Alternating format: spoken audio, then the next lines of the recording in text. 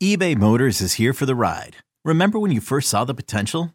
And then through some elbow grease, fresh installs, and a whole lot of love, you transformed 100,000 miles and a body full of rust into a drive that's all your own. Look to your left. Look to your right. It's official. No one's got a ride like this. There's nothing else that sounds like, feels like, or looks like the set of wheels in your garage. With over 122 million parts, you can make sure your number one ride or die stays running smoothly. So there's no limit to how far you can take it. Brake kits, turbochargers, engines, exhaust kits, roof racks, LED headlights, bumpers, whatever your baby needs, eBay Motors has it. And with eBay Guaranteed Fit, it's guaranteed to fit your ride the first time, every time, or your money back. Plus at these prices, well, you're burning rubber, not cash. Keep your ride or die alive at ebaymotors.com. Eligible items only. Exclusions apply. This episode is brought to you by Progressive Insurance. Whether you love true crime or comedy, celebrity interviews or news, you call the shots on what's in your podcast queue. And guess what? Now you can call them on your auto insurance too with the Name Your Price tool from Progressive. It works just the way it sounds. You tell Progressive how much you want to pay for car insurance, and they'll show you coverage options that fit your budget.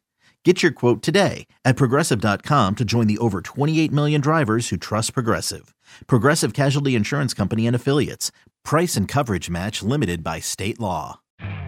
You could spend the weekend doing the same old whatever, or you could conquer the weekend in the all-new Hyundai Santa Fe. Visit HyundaiUSA.com for more details. Hyundai, there's joy in every journey. This is Pax What She Said. Now, here's Perry Goldstein and Maggie Loney.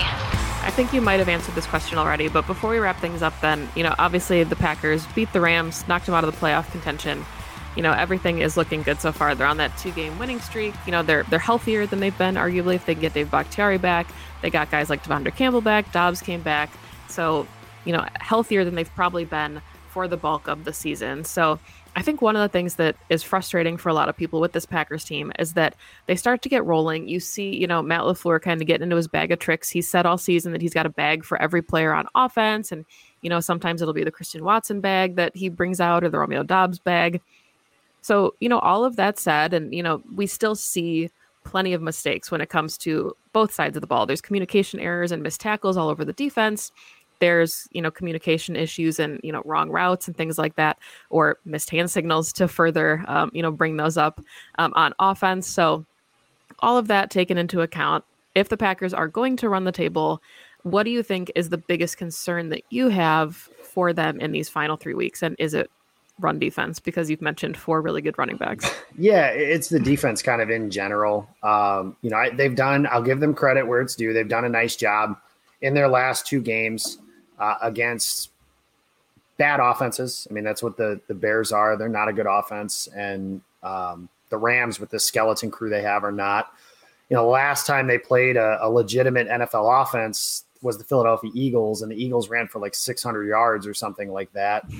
And then when you play Miami and Minnesota, and honestly, all 3 of these teams have excelled throwing the football in addition to running it. So they have the capability of, okay, you commit too much to Raheem Mostert, well, they also have Tyreek Hill and Jalen Waddle. So I think it's paramount for the Packers this week to slow the Miami running game down with those light boxes, because Tyreek Hill, you blink and he's in the end zone. Like it is, and Waddle is just a shade under, but still really, really fast. So it's hard to play those games with those guys. Obviously, we know the deal with Justin Jefferson in Minnesota. Kirk Cousins is having the best year of his career. And then Detroit, their offense is just as explosive as all 3 of these that I just mentioned. And they have at least an argument for maybe the best unit of those 3 groups. So it's an interesting thing. This is where I remember when they beat Dallas, we were talking about the Rashawn Gary injury just being a huge kind of a death blow to this defense, because it's like, okay, so now that's one of their – they haven't had very many impact players on defense this year. And that was the one guy who, he wasn't on a defensive player of the year type trajectory, but he was having a Pro Bowl, all pro kind of season to start the year. And now that guy's gone. And now you're starting to see guys like have to be overextended. Last night we didn't see too many of the backup edge rushers because I think they were only on the field for like 40 snaps or something. There weren't that many plays to be had on the defensive side of the ball. So I just struggle to see how they're going to slow these guys down. But with the offense hitting its stride, if you want the optimism, 6 weeks ago, I would have told you there's not a chance in hell the Packers could win a shootout with the way their offense is. Just too many self-inflicted wounds, not enough talent, not enough speed, not enough whatever you want to include for that. Now, I think they could. It's at least feasible. And I know I'm saying that they scored 24 points last night, but they easily – that could have been 40.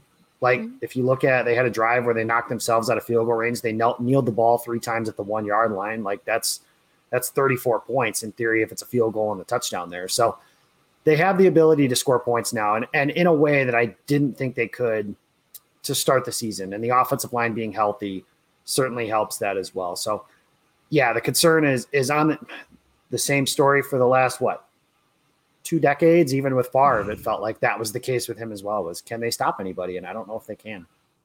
Yeah, and it's frustrating too because, the narrative for the entire offseason was this top 5 defense, that it was, where was the weakness? You had a defensive line that got some help in the offseason. You brought in a young inside linebacker to pair with Campbell, who had an all-pro season.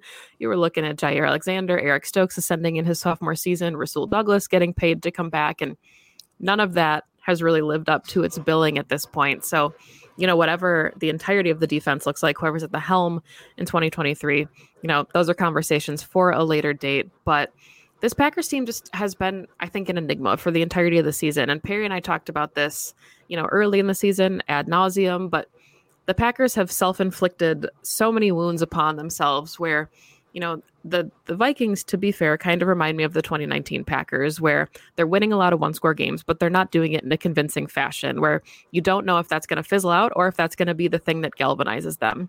And when you look at this Packers team, so many of what they're doing is self-inflicted, where they lost 4 one-score games that they arguably should have or could have won down the stretch. And you're talking about then a 10-4 football team that is, kind of walking into the playoffs. So I hate to say that a losing season is galvanizing for a team. You kind of talked about it already, but it is, something that I think we needed to see from Matt LaFleur at some point, and that his ability to overcome adversity, because we've talked about it on the show before, Perry and I, when they lost to the Jets and Robert Saleh made the comment about knowing that you can punch someone in the mouth and how they respond, that's telling. And when somebody who's supposed to be your best friend in the leagues gets up at a podium and says that about your football team, I think that they're, that means something. So I'm not saying I expect this team to win out. I'm not saying I expect them to make the playoffs, but I think this season is a lesson in self-inflicted wounds and where the Packers can respond to adversity. And I think towards the end of the season now, we're actually starting to see them do that, where in the beginning of the season, it just felt like lip service and they were saying all the right things and nothing was actually getting fixed. Get ready for the greatest roast of all time, the Roast of Tom Brady, a Netflix live event happening May 5th. Hosted by Kevin Hart, the 7-time world champion gets his cleats held to the fire by famous friends and frenemies on an unforgettable night where everything is fair game. Tune in on May 5th at 5 p.m. Pacific time for the Roast of Tom Brady, live only on Netflix. Yeah, and a losing season that could force them to look at some things and maybe do things a little bit differently. The discussion that I've had, and Ben Fennell laid it out really well with Andy Herman probably about a week ago now, just the way the Packers kind of approach everything, the way they build their rosters, who makes decisions, holding on to whether it's letting Amari Rodgers fumble 3 games away or something like that, or keeping guys trying to fit square pegs in round holes, stuff like that, trying to look at things differently. Something and maybe it's all for naught. Maybe they'll still be stubborn with it. But I've often said, the start with this defense is Bill Huber said that like the next guy who's the coordinator, I think we're all kind of assuming there's going to be a new defensive coordinator, which maybe we shouldn't do that, but I'm going to for the sake of this discussion, is bringing a guy whose attitude on defense is not, we just need to be good enough for Aaron and the offense to win it. It's an attitude kind of guy. And I always say that starts, and I know modern day football, the old Mike Pettin quote of you'll fly to Miami faster than you'll drive, which was to say you'll throw the ball to the end zone faster than you can run. But I just don't think that that's the way you build a great defense. Like the Niners are the team I think you should model. And granted, you can't spend 4 consecutive top 15 picks on defensive linemen because, you're hoping not to be picking that high every single year. But just the way the Niners approach defense is, they have their pass rushers and they'll get Nick Bosa and Eric Armstead and those guys to get after you. But if you run the ball, you're donating it down to them. It's 2nd and 8. It's 3rd and 7. Like, you cannot – it has to start, to me, with a commitment to we're not going to stop the run on the way to rushing the passer, because I just think that's a flawed way to look at playing defense. It is more important, objectively, yes, to be good on pass defense, but the Packers have been so bad at that spot for so long. It's almost like, okay, well, we gave you 9 yards on the ground. Well, now if you're built around Preston Smith and Rashawn Gary rushing the quarterback, well, you can't really do that when it's 2nd and 3rd and 1, because when you're playing the Eagles, like, Jalen Hurts is just going to line up in that little diamond formation that they run, and they're going to shove him forward for a yard. Like, it's simple. So I hope that it's the understanding of, and I said this after they decided to bring Rodgers back the last 2 years, 2021 and then going into this year, was if you want to bring the core of that team back, that's fine. Those teams played in NFC title games, were number 1 seed, stuff like that. But you got to add some new blood. And I do feel like sometimes the Packers are a little too nepotistic when it comes to building their roster. Not to keep bringing up the Eagles, but like an example I can give is the Eagles are struggling to stop the run. So what do? They sign Linval Joseph and Ndamukong Suh. Maybe that works. Maybe it doesn't. It has. And whereas Green Bay would be like, oh, we'll rely on our young guys. We like TJ Slayton. We like Devontae Wyatt and their 19 snaps that they played combined the last night or so. I just think that finding a way to be, and I'm not asking them to spend like the old Washington Commanders used to in free agency and stuff like that, but just look at things a little bit differently, do things a little bit differently. And it's okay to approach things that way, because it's obvious over the last 13 years, so it'll be 13 seasons now, starting next year, that the Packers haven't won a championship, barring some, miracle run here, that the way you're doing things isn't good enough. And you can say like, well, we had a bad bounce here or there. We had this go wrong, and that's fine. But I think eventually some teams have to kind of make their own luck.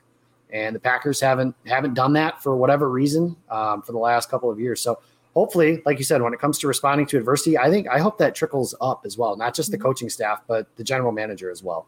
Very well said. I think that's a very good spot to wrap things up. So Jacob, before we end the show, please let the listeners know where they can follow all of your work if they don't already do so. Yeah, you can follow me. I'm on Twitter. I'm at Jacob Westendorf. And I've been writing for Packer Report. Maggie mentioned Game On Wisconsin at the top of the show here. So you can find everything at Game On WI, Game On Wisconsin on YouTube, at Packer Report 66, I think is the thing there. So the draft stuff's going to be starting here pretty soon. So that'll be a lot of fun. And occasionally you hear me on some local radio stuff as well. So that's always fun to do that. But this is a true honor here, because I am with the queen of Packers podcasting. So that is my greatest accomplishment, in my opinion. You're too kind. We're going to wrap this up so that Blake gets to go see her Christmas lights. But thank you, Jacob, as always, for coming on the show. It's been a long time since we've gotten to talk some football. So, once the kiddos are fully vaccinated, we'll get them together in the off season, hopefully at Lambeau Field. That would be really fun. So as always, you can find me on Twitter at Maggie J. Loney. You can follow the podcast at PWSS Podcast. Please make sure to download and subscribe to the show everywhere and anywhere that you find your favorite podcasts. Up next for the Packers, they will be traveling to Miami to take on the Dolphins on Christmas Day this coming Sunday. So once again, thank you as always for listening to the show. Thank you, Jacob, for filling in, and go Pack Go. 2400 Sports is an Odyssey company.